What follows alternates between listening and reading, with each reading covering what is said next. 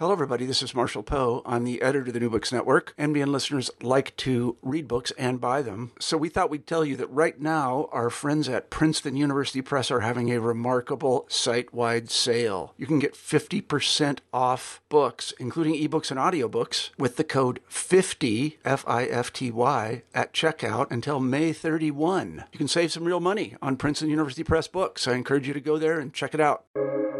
Welcome to the New Books Network. Hello, everybody, and welcome back to New Books in Law, a podcast channel on the New Books Network. I'm your host, Alex Batesmith, and today I'm delighted that we'll be talking to Agata Fijalkowski about her recent book, Law, Visual Culture and the Show Trial. Agata is a reader in law in the School of Law at Leeds Beckett University here in the city of Leeds, UK. Her teaching and research explores, among other subjects, international criminal law with a particular current interest in post-World War II justice in Central, Eastern and Southeastern Europe, especially from the perspective of visual culture and legal propaganda. Agata is also an Associate Fellow at the Institute for Advanced Legal Studies in London and has been an IRH Honorary Fellow at the Institute for Research in the Humanities at the University of Wisconsin-Madison, and has also been awarded the EHRI Connie Crystal Fellowship at the Netherlands Institute of War, Holocaust and Genocide Studies. Agata, welcome to New Books in Law. Thank you. I'm so happy to be here. Thank you for the invite, Alex. Agata, I've given you a very brief bio, but I wonder if you would begin by telling us a little more. What was your journey into academia and to researching the area that led you to writing this book? So I'm originally from Chicago, and I finished all my studies, BA and MA, in Chicago at the University of Illinois at Chicago. And I had intended on a different sort of career path at that time. Working in criminal justice and translation work. I have a degree in Spanish alongside criminal justice studies. And the opportunity came to apply for a Fulbright grant. I went out to Poland, and I haven't really looked back since, actually, in terms of looking at what was occurring there with respect to the legal system in transition. I then was awarded a scholarship to do my PhD at the University of London. I did it at Queen Mary and what was then Westfield College on the rule of law in Poland, with some comparative aspects to what was then the former Czechoslovakia and Hungary. And I think my favorite chapter in my PhD was the one that dealt with developments in the Second World War that had to do with Stalinist justice. And I always felt there's so much more to say there. And it's taken me some time, so many years later. I mean, I did my PhD some time ago, in terms of exploring what was occurring there more broadly within a framework of transitional justice, and especially in terms of the, if I can say, the administration, the maladministration of justice. In terms of this book, it was a surprise, actually. I was working in the archives, the Albanian archives, on trials, post-World War II trials, that were being held there under the Enver Hoxha regime. And in the course of it, I came across a photograph, and this is the photograph of one of the protagonists that I discuss in my book. And it was a photograph that haunted me, and I didn't really learn about who Musina Kokolari was until much later, through some pretty not very good exhibitions, actually. I mean, the exhibitions were there, but in terms of the information that was conveyed about her, it still didn't really complete the story in terms of who she was. And then I, just by coincidence, came across her trial transcript with the research assistant that was helping me at that time at the Ministry of Interior. And I think from there, I decided, okay, I think I need to write about Musina. And in the course of things, I came across other photographs with respect to my other two case studies. Great, thanks. We'll come on to Musina Kokolari a little while later in the interview. But before we get into that detail, a little bit more about the focus of the book.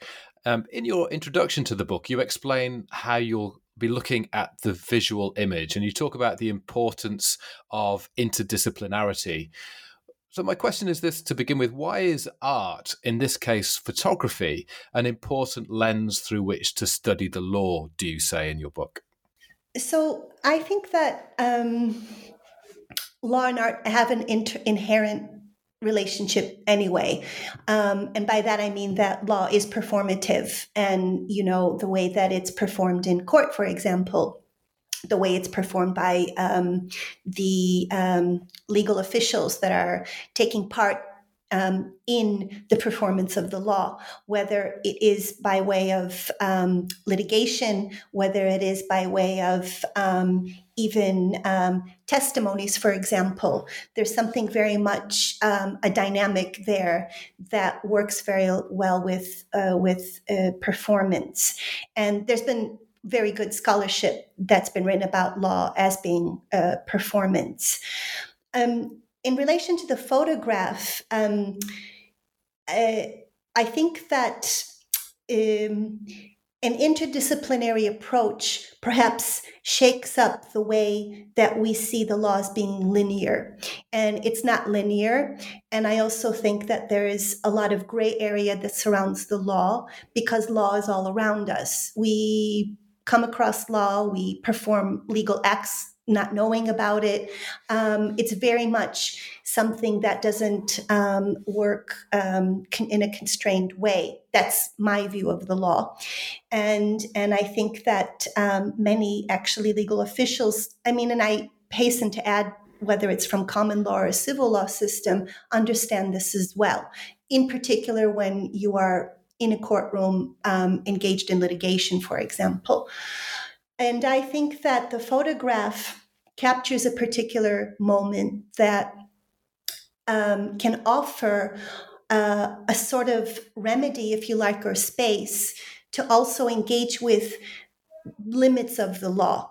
And this is with respect to particular moments of repression, like the period that I discussed in terms of Stalinist justice, where we have more to tell in terms of the particular story that isn't necessarily conveyed, whether it's in a trial transcript, whether it's something that's necessarily written about. These periods of history and these stories, and here we're talking about defendants, but also legal officials, are ongoing. And I think that the use of a photograph, for example, within the framework of understanding the law as performative and has a relationship with art, broadly speaking, can inform us about that particular moment in time, the particular people's stories that also resonate with questions that we are challenged with in present day. Great, thank you. That's really interesting. One of the things that I was interested in at the very beginning, in the title, of course, is as well as the interrelationship between law and visual culture, your book focuses on the concept of the show trial. Can you tell us what we should understand by those words, show trial, and why you've chosen to focus on this concept in your research? I suppose it's representative of what we might consider as endemic in Stalinist justice. But tell us a little bit more of what you understand by show trial, and what you found in that concept. So there has been a lot written about show trial itself. There has been actually, excellent books that have been written about the show trial under Stalinist justice, for example, in particular in Soviet Russia. And I don't want to, it wasn't my intention to engage in a debate about the definition of a show trial. But because arguably, because law is performative and of the nature of a trial, you could argue that all trials are, to a certain respect, a show trial. So for me, the show trial here in these case studies is really about what we would call either a kangaroo court or the maladministration of justice, where you have the presentation of the trial that follows a particular script that we see as ticking all the boxes with respect to legitimacy, what I mean by that is due process. There's a court, there's an audience or spectators. There's a transcript that's followed. There's a prosecutor. There's a defense attorney or defense counsel, and there's the enactment of this. But it's meant to lead public opinion, and more often than not, you're looking here as the maladministration because of the repressive sentence and manipulation of the whole trial itself to achieve the particular verdict that was already decided before the case came before the court. That's really interesting. I think we're going to pick up on some of those questions later on, some of the issues in relation to the didactic element of show trials. Now, I want to start with chapter 1. Moving on to that chapter where you look at Stalinist justice in post-World War II Europe in the round, could you say a little about how communist countries used or instrumentalized justice? What role, in fact, did justice play in a communist dictatorship? Okay, so I think these introductory chapters are very difficult because of the particular generalizations that we make, but I do think certain generalizations can be made with a view that we can clarify certain peculiarities that arise. And that's sort of also what I had in mind with respect to the 3 case studies. What you have here in terms of the commonalities with these particular case studies is a shift in the post-World War II period to use the law as a weapon. And the use of the law as a weapon in the case study of Albania and East Germany and Poland was an ideological tool. And it was essentially not only as a way of rooting out what was a question in terms of, let's say in the post-World War II period about any German war criminals or fascist collaborators in society. But the relevant laws that were put in place were expressed in such a open-ended kind of a way that it could actually, and was meant to capture actually any sort of opposition to the authorities, or so in the wings, the communist authorities that were consolidating their power. In some instances, it took a little bit longer than others. That's sort of like the script of that particular time. And I think in all of these 3 instances, it was apparent that there was an appreciation with respect to the performativity of the law and how important capturing that and using that performativity was essential to consolidate that power.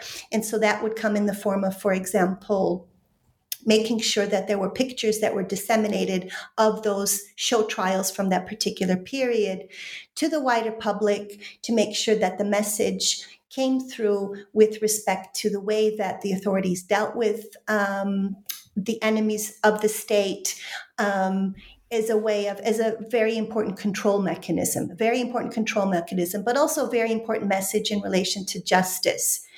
What I think is also important is how the message was sort of aligned with what was occurring in, if you like, the blueprint was the Soviet model. There were many teachers that came to, if we can say in inverted commas, help and assist with this process.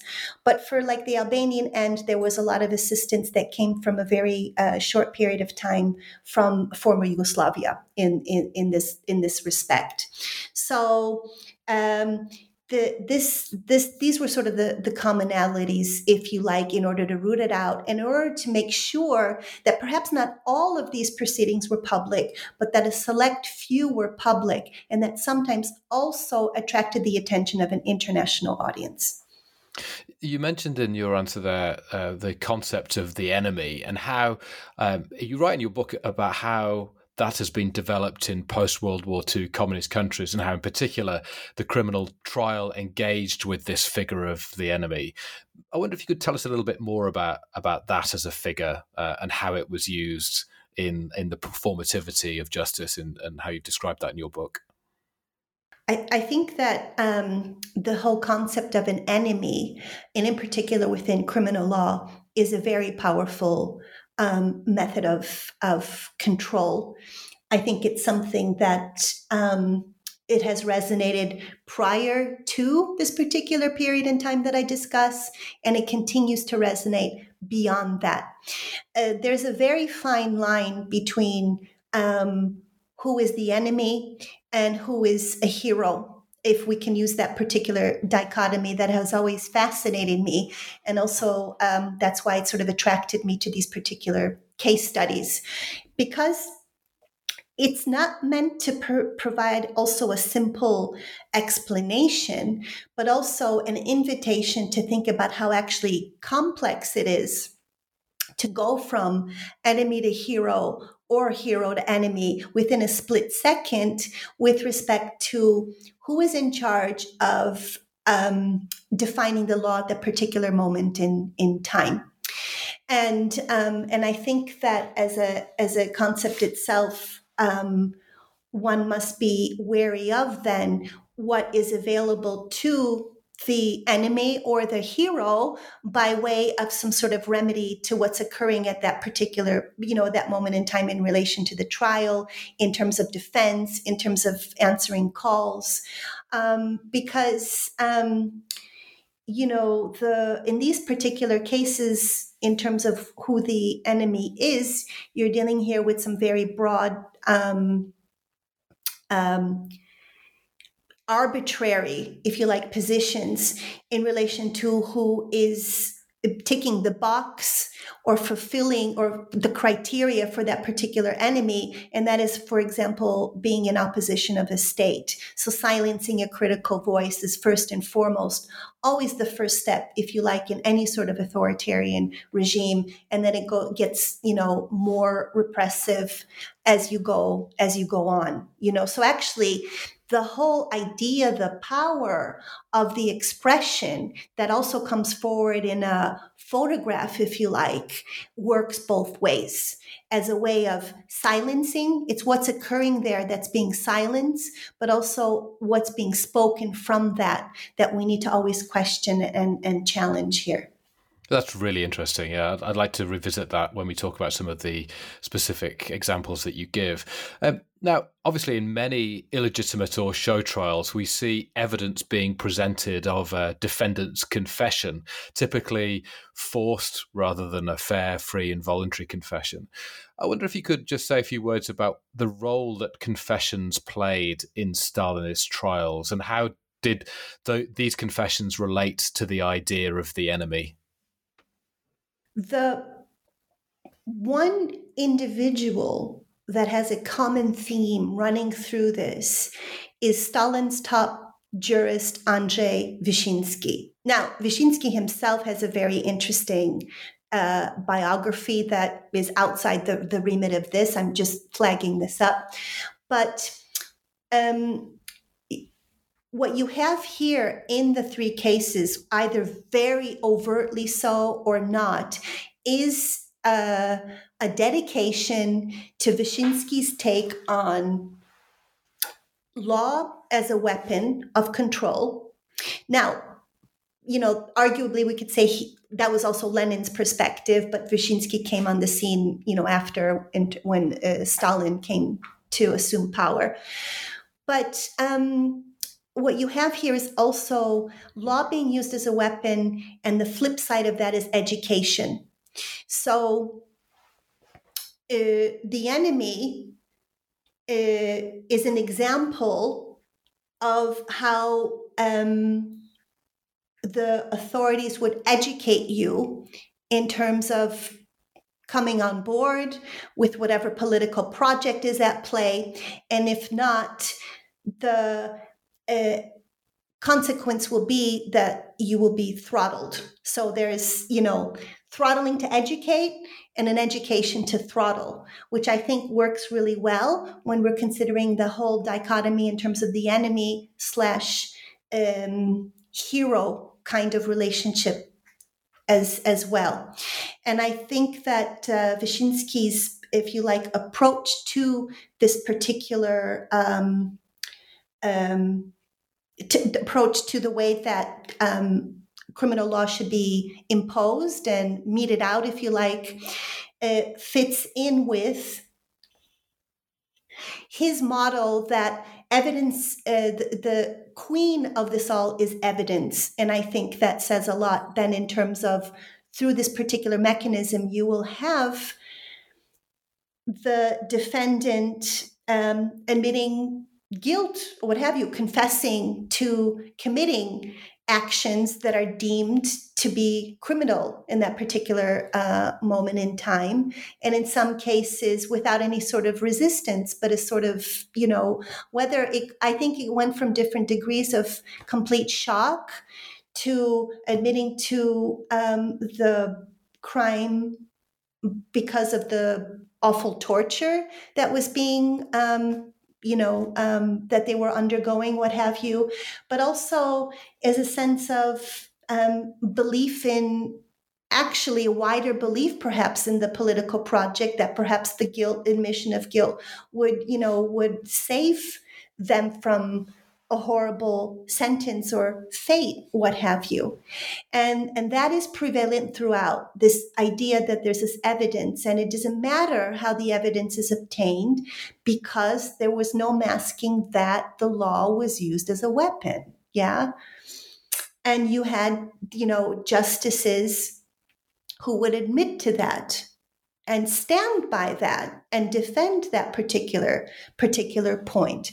So the common denominator here in terms of the evidence and the confession was Wyszynski's thought on it. And then it sort of varied to different degrees in terms of how it was meted out with the help of the teachers that were helping the architects with respect to these particular show trials that were occurring during this time period. Great, thanks for that, Agata. One of the fascinating and to me surprising points to come out of the second chapter in your book was your discussion of the importance of legal legitimacy, or at least the appearance of legal legitimacy in those show trials. Can you tell us why legal legitimacy was important for these regimes, and what you mean by that in the context of such state-controlled justice? So on this particular point, I just picked up one idea, if you like, from Otto Kirchheimer. And Otto Kirchheimer, of course, was part of the Frankfurt School, who, in terms of the experience and the observation of what was occurring at that time in Germany in the interwar period, so between the First and Second World War.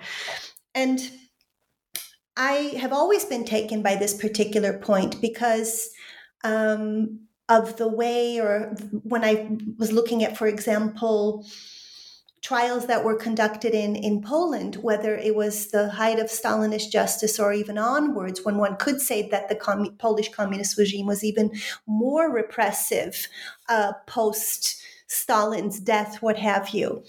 And there is something within the way that the legal systems work that had to show some form of legitimacy, that there was something that was being followed here by way of a legal trial.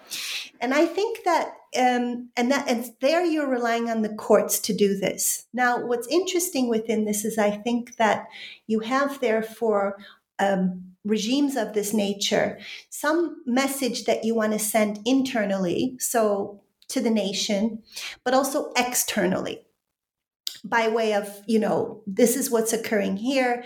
And by all means, we are adhering to everything that you would expect to, in hindsight, you would say due process, right?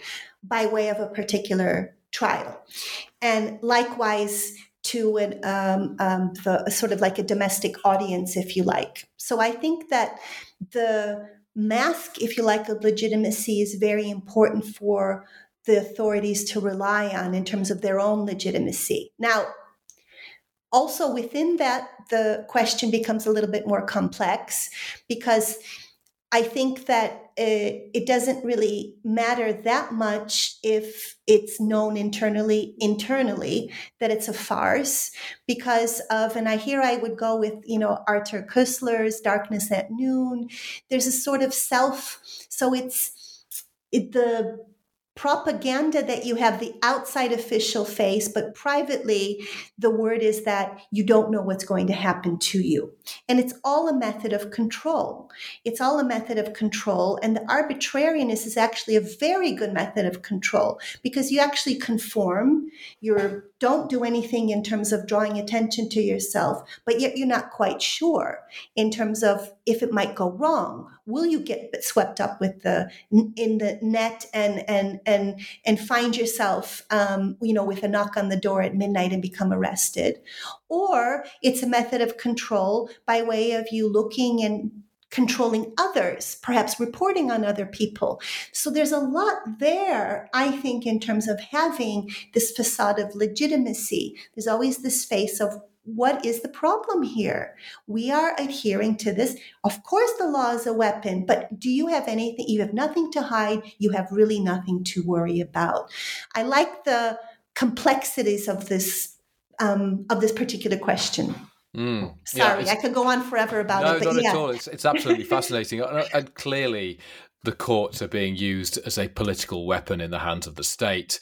And we've already alluded to some of the central purposes of the trial, the educative function, the fact, as Lenin would say, that you write about, that the role of the court was to instill terror and to dehumanize the accused. What would you say amongst all of those is the central feature or of the trial, or do you think it's all of those in one go? So that's I like that question. My instinct is that it's all of those in one go. I think there's no one right answer, but what you might have is all of those elements in one go with particular elements more emphasized in some examples rather than others. Yeah. But really at the heart of it is some sort of struggle. It's a struggle, isn't it? It's a battle in relation to this, this label of, are you a hero or are you a villain? Is the law actually right? Because officially you have broken the law. There's also something there in terms of the whole, this isn't about positive or natural law by any means, but that question there in terms of that simple question of what kind of law are we dealing with here is also part of that struggle. Yeah. What kind of justice actually are we dealing with here? Which is why, again, I think the visual is so important because it, if you like, discloses the limits of the law, and I don't mean law here in a cynical way, because I think that there's some meta law and justice that works, but ultimately you have to address the limits of the law and the abuse of it. I think that sets things up really nicely. We've been spending the last 20 minutes or so talking about how Stalinist justice operated and some of the core themes. But let's talk now about the first of your three case studies, and the first of which in the book, chapter 3, is Albania. It's here where we really get to the heart of the book when it comes to the interaction between law and visual culture and the images of the protagonists. And the first of those is Musina Kokolari, a writer who turned to politics after two of her three brothers were charged with treason and executed by the authorities. Could you introduce Musina Kokolari, the person, for us? Who was she? Why did you choose to feature her in the book? You've already mentioned about coming across her image, but tell us a little bit more about Musina Kokolari. Musina Kokolari. Musina Kokolari was born in February 1917 in Turkey. Interestingly enough, her father was a high court judge, which is why the family was there. But at some point, the family decided to move back to southern Albania, to their family seat, if you like, as it were, the city of Gjokastra or Gjokastar. And it was there that Musina grew up in a very progressive, enlightened family for that time. You're dealing here with a society as patriarchal, and they were progressive because they sent their children, including Musina, to study, to read as much as they could. And she went on to do a literary degree at the University of La Sapienza in Rome. And she loved to write. So I think from what I've read about her and in interviews with family members, you're looking here at an individual who was raised not to be afraid. And that includes writing. So she dedicated a lot of her works, much of which still have to be translated into the English language, about her folklore, using the Southern Albanian dialect, talking about the place of women in the patriarchal society. She was very, very switched on to all of that. And she was also very switched on in discussions with her brothers and the wider, if you like, literary circles in terms of what future Albania should look like. And, you're looking here at individuals who had ties and wrote to other like-minded individuals outside of Albania. But her first love, if I'm not mistaken, was writing. And it was really the turn to politics, like more fully, with the risk of being arrested, is when the loss of her brothers that broke her heart. And I think that she was very brave to do so. I think she was a very complex individual. That's something that, in talking to Albanian colleagues that write about her, and in particular have analyzed her diaries during her Rome period, show very complex individuals, very troubled by many things that were occurring politically. I should say she was anti-fascist, she was anti-nationalist. Yeah, her vision in terms of what she wanted to do was like, I just want free elections here. I want a country that is able to experience, if by choice, what I have experienced in my life by way of education, as much, very much progressive, very much social justice minded, very much for free association, free elections. That was her strong message. And that's what she campaigned for. Probably, I would say, even quietly until her death in 1983. And tell us what happened to her. Tell us how she came to be put on trial. So so in the course of the 1940s, so you had the communists wanted to consolidate their power in the country.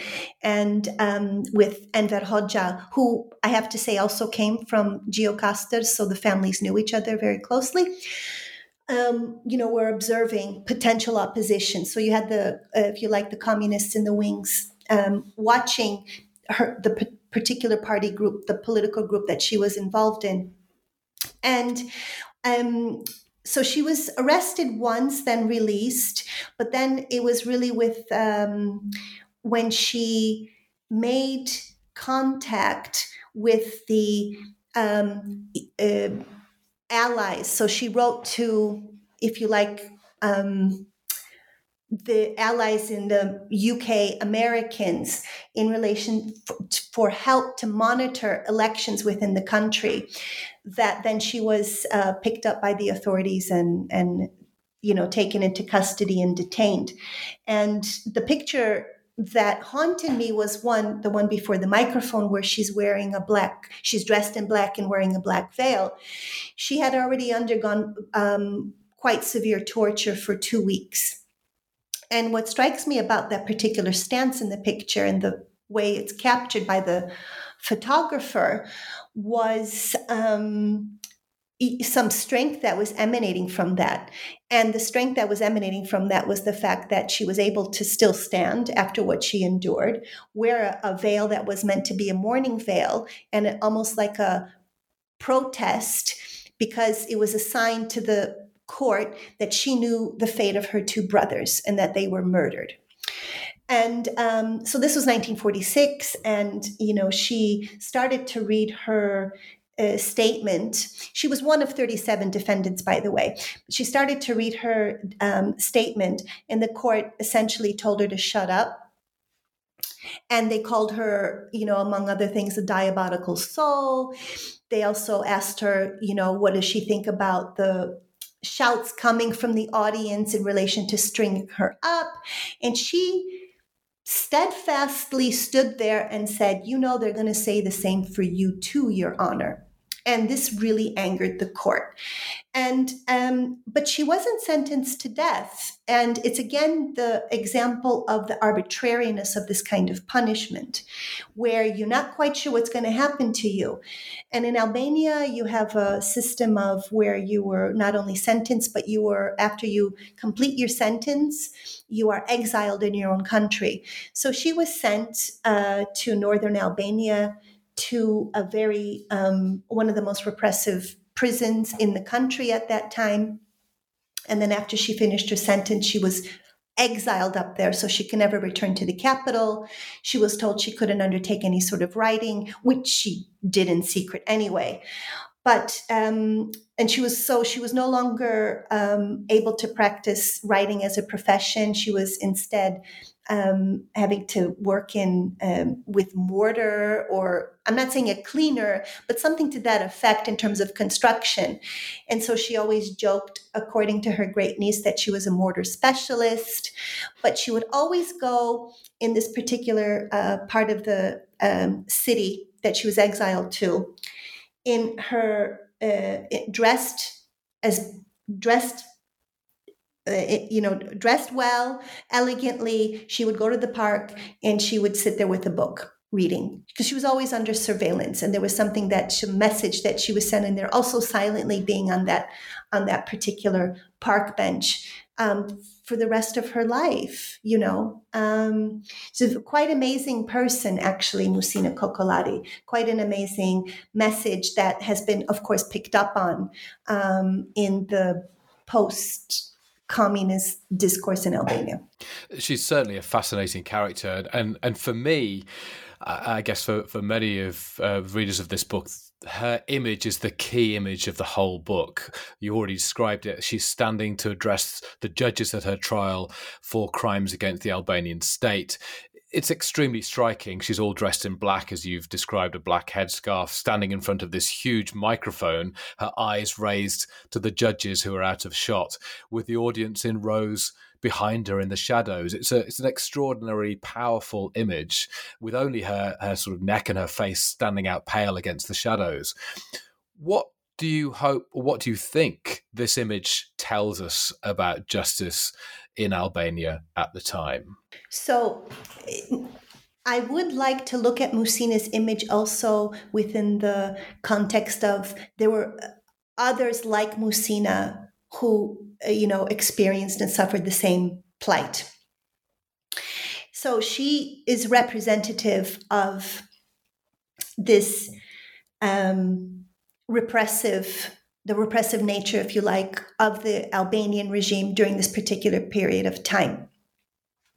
I would also like to look at Musina to say that there's so much more to say about Musina herself in relation to the kind of individual kind of person she was, in terms of writing, but also in terms of the way that she is currently being discussed, if you like, in a, how do we reflect on the reckoning, if you like, that Albania and other post-communist states still continue to grapple with, in terms of what occurred during that time and in terms of accountability for that period.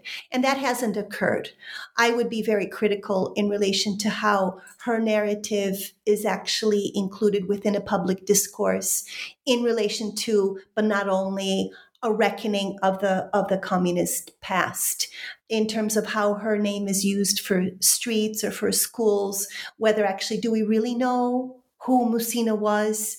That needs to go beyond a picture of her before this microphone. Yeah, this is a shift from looking at Musina as an object, but a shift in terms of really engaging with a narrative here that has so much more to say in terms of why haven't the individuals who took part in her show trial, her 36 other defendants and the other show trials from that particular period been held into account, and how being included in a book or in an exhibition is actually not enough by way of what one would want to see and hope for from the law.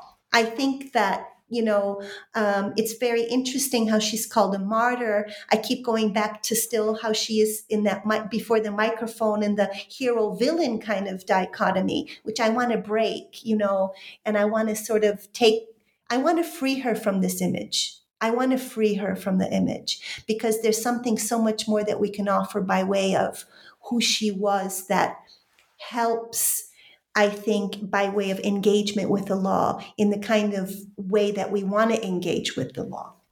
And you talk about in chapter 3 the dangers of instrumentalizing, expropriating, and oversimplifying this picture of Musina Coccolari. You talk about how it's important to engage, as you've just said as well, engage with the story as a whole, and to bear in mind that this is a repeated story, one of promise and tragedy that you say. Why do you think this perspective is important when we're examining what you describe as the politics of visualizing justice? I think it reinforces, because I think of what's at stake if we don't do it. I think if we don't engage with the whole picture here or free Musina, we don't see actually the potential of law or recognize the way law works around us in ways that we want to address, identify, capture, including concepts like the enemy, including the way that we have agency, in the way that we deal with, the politics of, if you like, a post-dictatorial or post-authoritarian period. And I do think a picture is an important start of that sort of shift in understanding, in order to, all we have to do is just ever so slightly engage with one aspect of that to realize that there's so much more at stake here by way of what I think Musina would like, because it's about polity. It's about how we're engaging in a wider societal exercise of, freedom, of, these kinds of important goals that we should be having by way of whether it's political or social justice. What kind of state do we want to live in if not having these basic criteria there? So I think there's something liberating if we're able to go with what is at the very minimal, a moment that's captured in an image that is emotional, that has a sense to it, and that we allow ourselves, because it's about reliving it. And you want to relive this again, and also understanding, that's the sort of like, okay, I talk about Walter, Benjamin, but there is something really important about also recognizing that a lot of places like Albania have a very rich history that also had connections and certain relations outside of its own. So it's not so black and white, for lack of a better expression, to say that it was isolated, it had nothing more, there's nothing more to say about or give credit to by way of experience or having some sort of vision for a better way, where there is where law has an important role to play, where it's not being manipulated, etc., what have you. And I think that's what's important here about freeing Musina's image. I hope that makes sense. It does, thank you. Let's move on, shall we, to East Germany, and that's the focus of chapter 4. And in particular, the rather less obviously sympathetic figure of Judge Hilda Benjamin, later Minister of Justice in the DDR. Can you tell us a bit about her and why you chose to focus on her as a character in Stalinist justice? So again, I came across Hilda's photograph when I was working in the archives in Berlin, and I was fascinated by the way that she looked. And here I was more focused on the braid. She was always known for wearing a trademark, what you would refer to as a Heidi braid. And of course, we come across that in different forms and fashion in present day in terms of what a Heidi braid is. So it's essentially a braid that's tightly wrapped around one's head. And I realized that there were really no photographs of her without this particular Heidi braid. And I had an opportunity to investigate more. Her story was more readily available. I had a chance to interview and have contact with her biographer. And I found that there was something very important to say about a woman who broke through patriarchal structures at the particular time. So following First World War, finishing one among the few females who finished a law degree at what is now Humboldt University, was then University of Berlin, and then who, showed some really great lawyering skills. I mean, she was, really good lawyer and obviously loved it very much, but also somebody who was committed to the social justice project, the political project in the form of communism. And that came through Georg Benjamin, who was the brother of the philosopher Walter Benjamin. They were married. He was the most important person in her life, later than her son. And he was the one actually that introduced her and to, if you like, socialism and the socialist project. And then communism, they were quite active in that. And then, unfortunately drew the attention of the authorities. And because Georg was Jewish, he was arrested by authorities and he would later perish at Mauthausen. And after that particular loss, I think that really sealed the choice for Hilda. With that loss, her energy was put into making sure that her son was protected, surviving the remainder of the years of the Third Reich, and then but making sure that when it all finished, that she was on the right side. And in her view, the right side was aligning herself with the Soviets and taking part in creating, East Germany. What are some of the images of importance for you of Hilda Benjamin that you discuss in the book? And what do you think those images tell us about the post-war system of justice in the DDR? Hilda, I would argue, understood the importance of performativity because, of course, she would have been a consumer of the propaganda that she was being fed under the Third Reich. In film, or also by way of just reading about different court proceedings at that time. And I think the images that inform us in relation to her is where she's on a bench. So she rose very quickly in the ranks before she became Minister of Justice. She became, she took over in terms of vice presidency and then presidency of the High Court. And that court was motivated by these show trials, if you like, these political trials, various segments of the society. Hilda always was very vocal and expressed her commitment to Andrzej Wyszynski, for example, in her writings. And also by way of what she saw as education by throttling or throttling by education. And that would come through in the way that she would conduct a particular court proceeding, how she was in terms of her manner and her speech.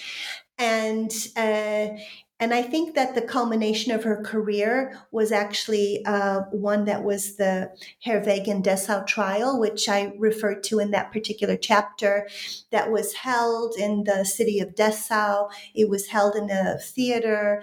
It was a lot of effort and money was placed into audience tickets and to attracting the right kind of media attention in the way that the evidence, again, a hark to Wyszynski, was presented by a very elaborate board. These were ministers, former ministers who worked in the Ministry of Economy, who were charged with economic sabotage and crimes.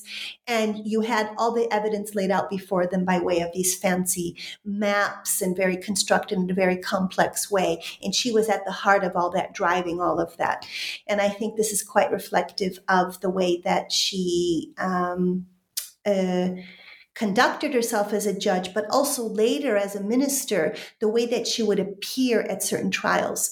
And I do think there's a lot more to say about East Germany in relation to the whole discourse on international criminal law, by way of reckoning with what happened during the Third Reich, and the role of Germans continuing to play a part in public life post World War II, and the holding of trials, and in East German case, many of in absentia, in relation to war criminals, or Germans who were part of the Nazi regime and part of that whole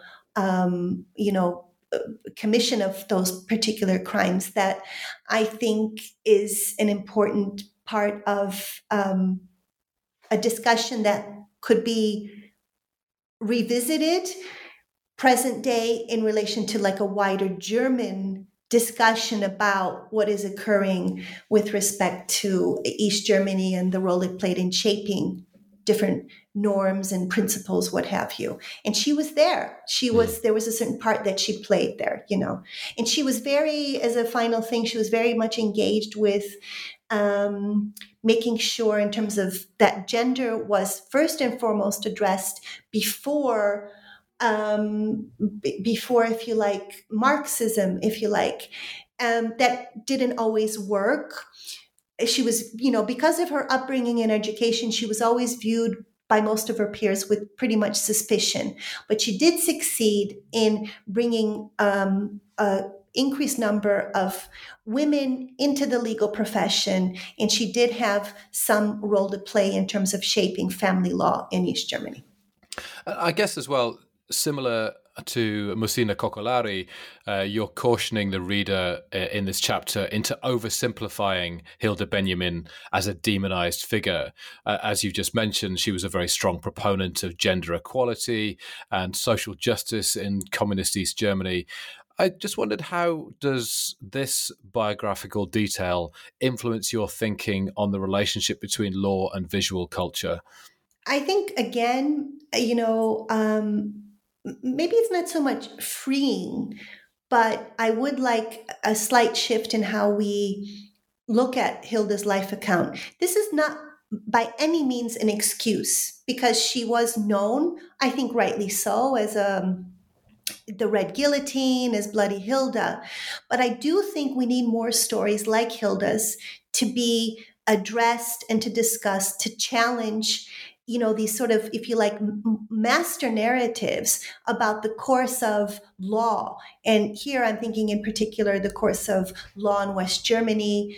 And then that would lead to like a wider German discourse in terms of not only international criminal law, of course, and justice, but other features of the East German state that I think perhaps are not fully addressed. And her life account is within that, in the sense of the point about choices, the point about the nature of a regime at that moment in time, that I think is important, and especially because of who she was and what she achieved actually in those circumstances, in those particular time periods, starting with Weimar period, and then the what occurred under the Third Reich, but also post that. You did have certain attitudes that were still prevalent that would have come from Weimar that she would have had to break through. I would like to see more story like Hilda being put forward and discussed, and I think that the photograph here provides a very good opportunity for that. Excellent. Thank you for that. So your final case study is that of Poland in Chapter 5, and in particular, the figure of Siewierski, who was a very important figure in the history of international criminal law. He was a prosecutor of Nazi crimes in Poland. Can you tell us a bit more about him and again, why you selected him as a subject for your research? So Siewierski, in the course of looking at Polish war crime, the legal team that was involved in the war crimes trials that were held before the Supreme National Tribunal from 1946 to 1948, I came across Siewierski because he was one of the lawyers within that particular team who was targeted by the regime and then arrested. And this was in the course of him acting as prosecutor before the Supreme National Tribunal. And he was charged with the same laws he was using to, applied in these war crimes cases. And I thought that Siewierski actually represented very good this discussion that we've been having about the fine line between hero and villain. And he worked really well with what occurred in the Albanian case and the East German case. And then here you've got Mieczysław Siewierski, and what in the world? And also another individual who has a very complex background in terms of being born to a country that didn't exist on a map, in terms of being educated at a time when it must have been very exciting. There was no one Polish law at this moment in time, but also being very closely aligned with key figures in the Pilsudski regime in the 1930s, and he was a very good lawyer, and he was actually turns out to be a very excellent interpreter of the legal provisions at play when he had to address in his own defense the charges that were meted out against him by the Polish authorities. That's why I chose Siewierski, also because we don't know about him as well. We don't know about so many of these lesser known lawyers who are working at this particular moment in time that have huge influence in the way that we view how legal principles have life breathed into him. And, before he was arrested, he, was either lead or part of the team in prosecuting the war crimes trials in Poland. And he would have some very important common legal interpretation to say about what constitutes genocide, for example, before genocide was something that was officially recognized, and using and reaching out to Polish legal provisions and other legal thinking in a way that mirrored what was occurring at Nuremberg at the time, but also going a little bit more in terms of providing some sort of commentary by way of the nature of the kinds of crimes that we were dealing with. And I do refer to this, in the chapter. But I do think with Siewierski and the way that he defended himself, he must have had to dig very, very deep. Somehow he survived, because I'm sure that there was a day that was coming that he was going to end up being executed. But somehow, in terms of things that were outside his control, but also the nature of his particular defense, if you look at the way he defended himself, he too asserted. And in a way, he continues this theme that started with Musina. I want to participate in building a better country. He said, I never did anything that would have been an affront or an offense against it. I've always said that I'm committed to this political project, and I'm happy to do so, And so I think that it must have thrown particular figures within the ruling party, if you like, in terms of how to deal with this guy. Also because he had a lot of support from hardcore communists, if you like, in terms of, releasing him. And he was a very important face to that mask of legitimacy for the outside world in relation to those war crimes trials, you know. And how did he, as such a prominent prosecutor of Nazis, end up being prosecuted himself for fascistization by the communist Polish state? What was the process there? Yeah, I mean, this ridiculous provision within the decrees, the relevant decrees that were promulgated at that time, that also sought to widen the net and capture those who had anything to do with the fascistization. I mean, what does that mean, the fascistization? And he was unfortunately caught up in that because of his activities in the 1930s in terms of who he aligned himself with by way of political parties, very much anti-communist, for example. And at that particular time,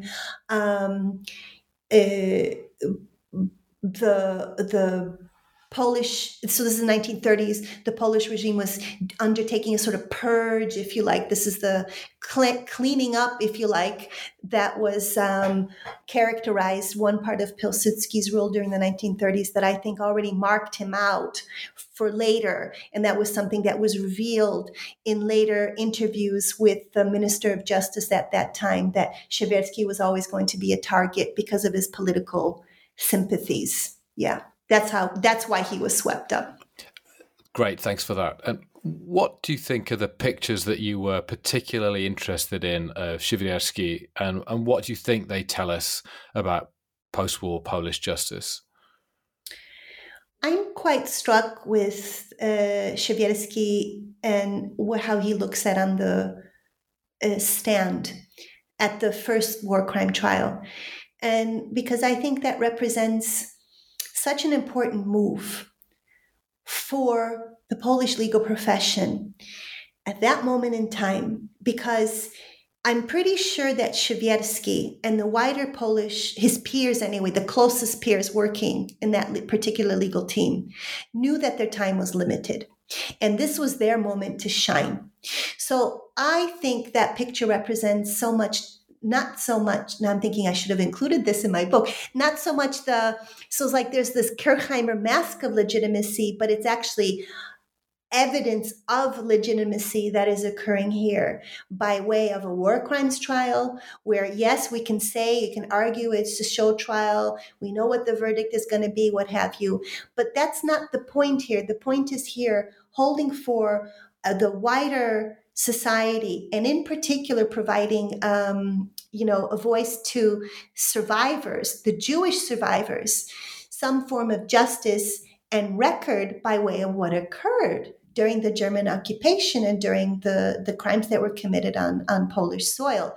And I think that picture says a lot to me. And I love the photographs that are of the different trials from that particular period.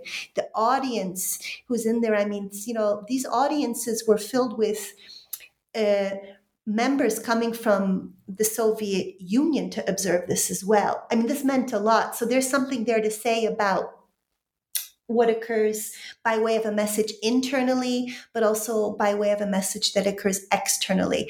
This is a moment in time, I think, that is really at the heart of it.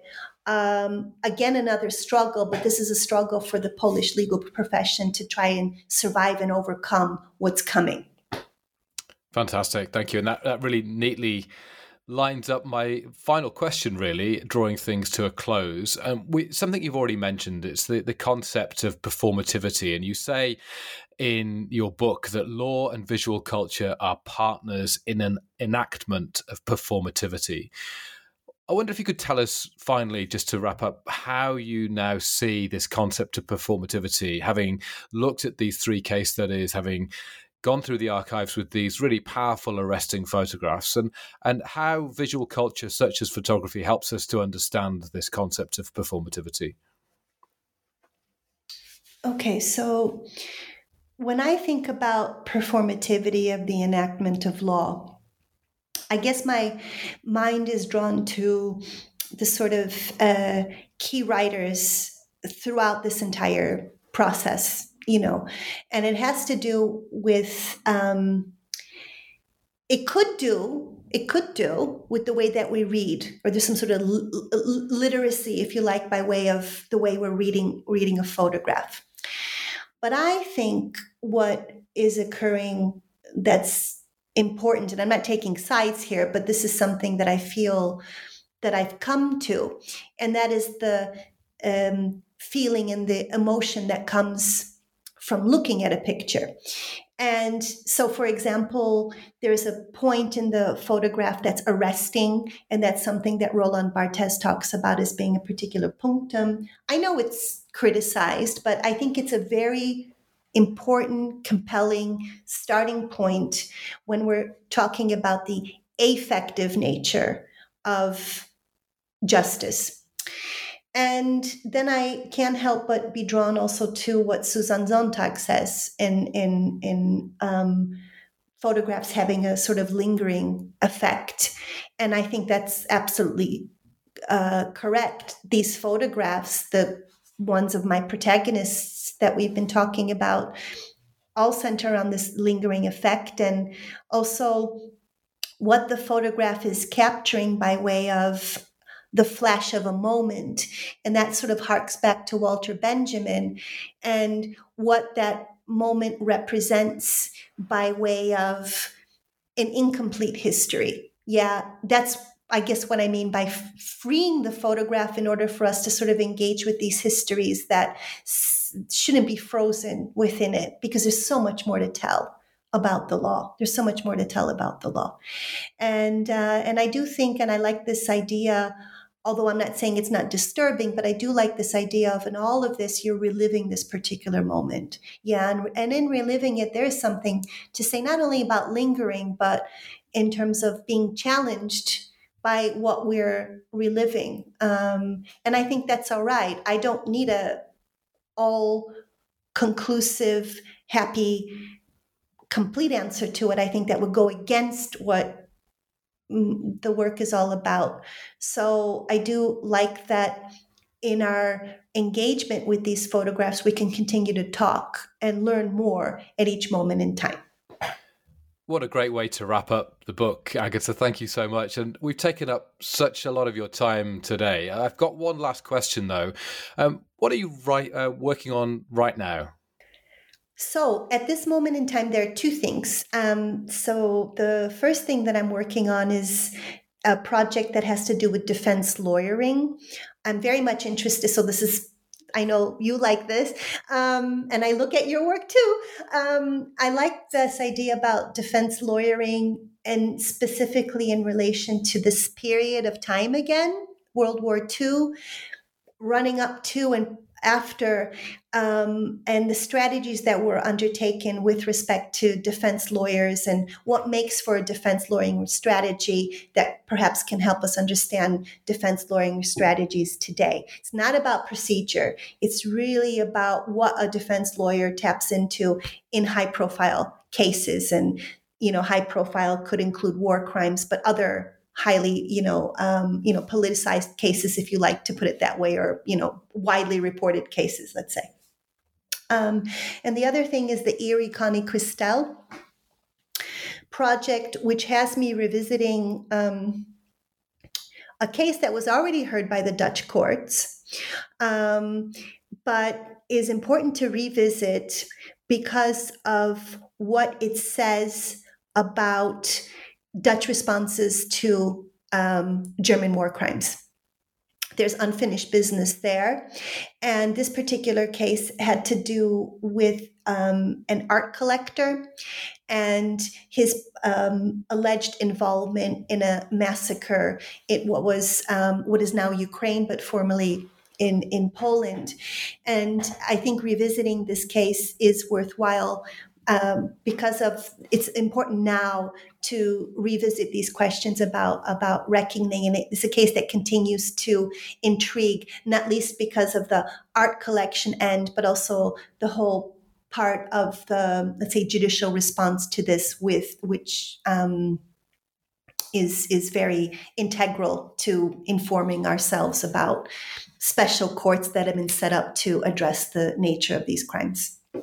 Agata, those sound like great projects. We should definitely talk some more about that, and perhaps we can have you back to talk about one or both of them when both of those are out.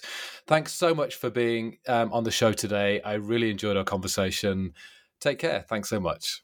Thank you. See you soon.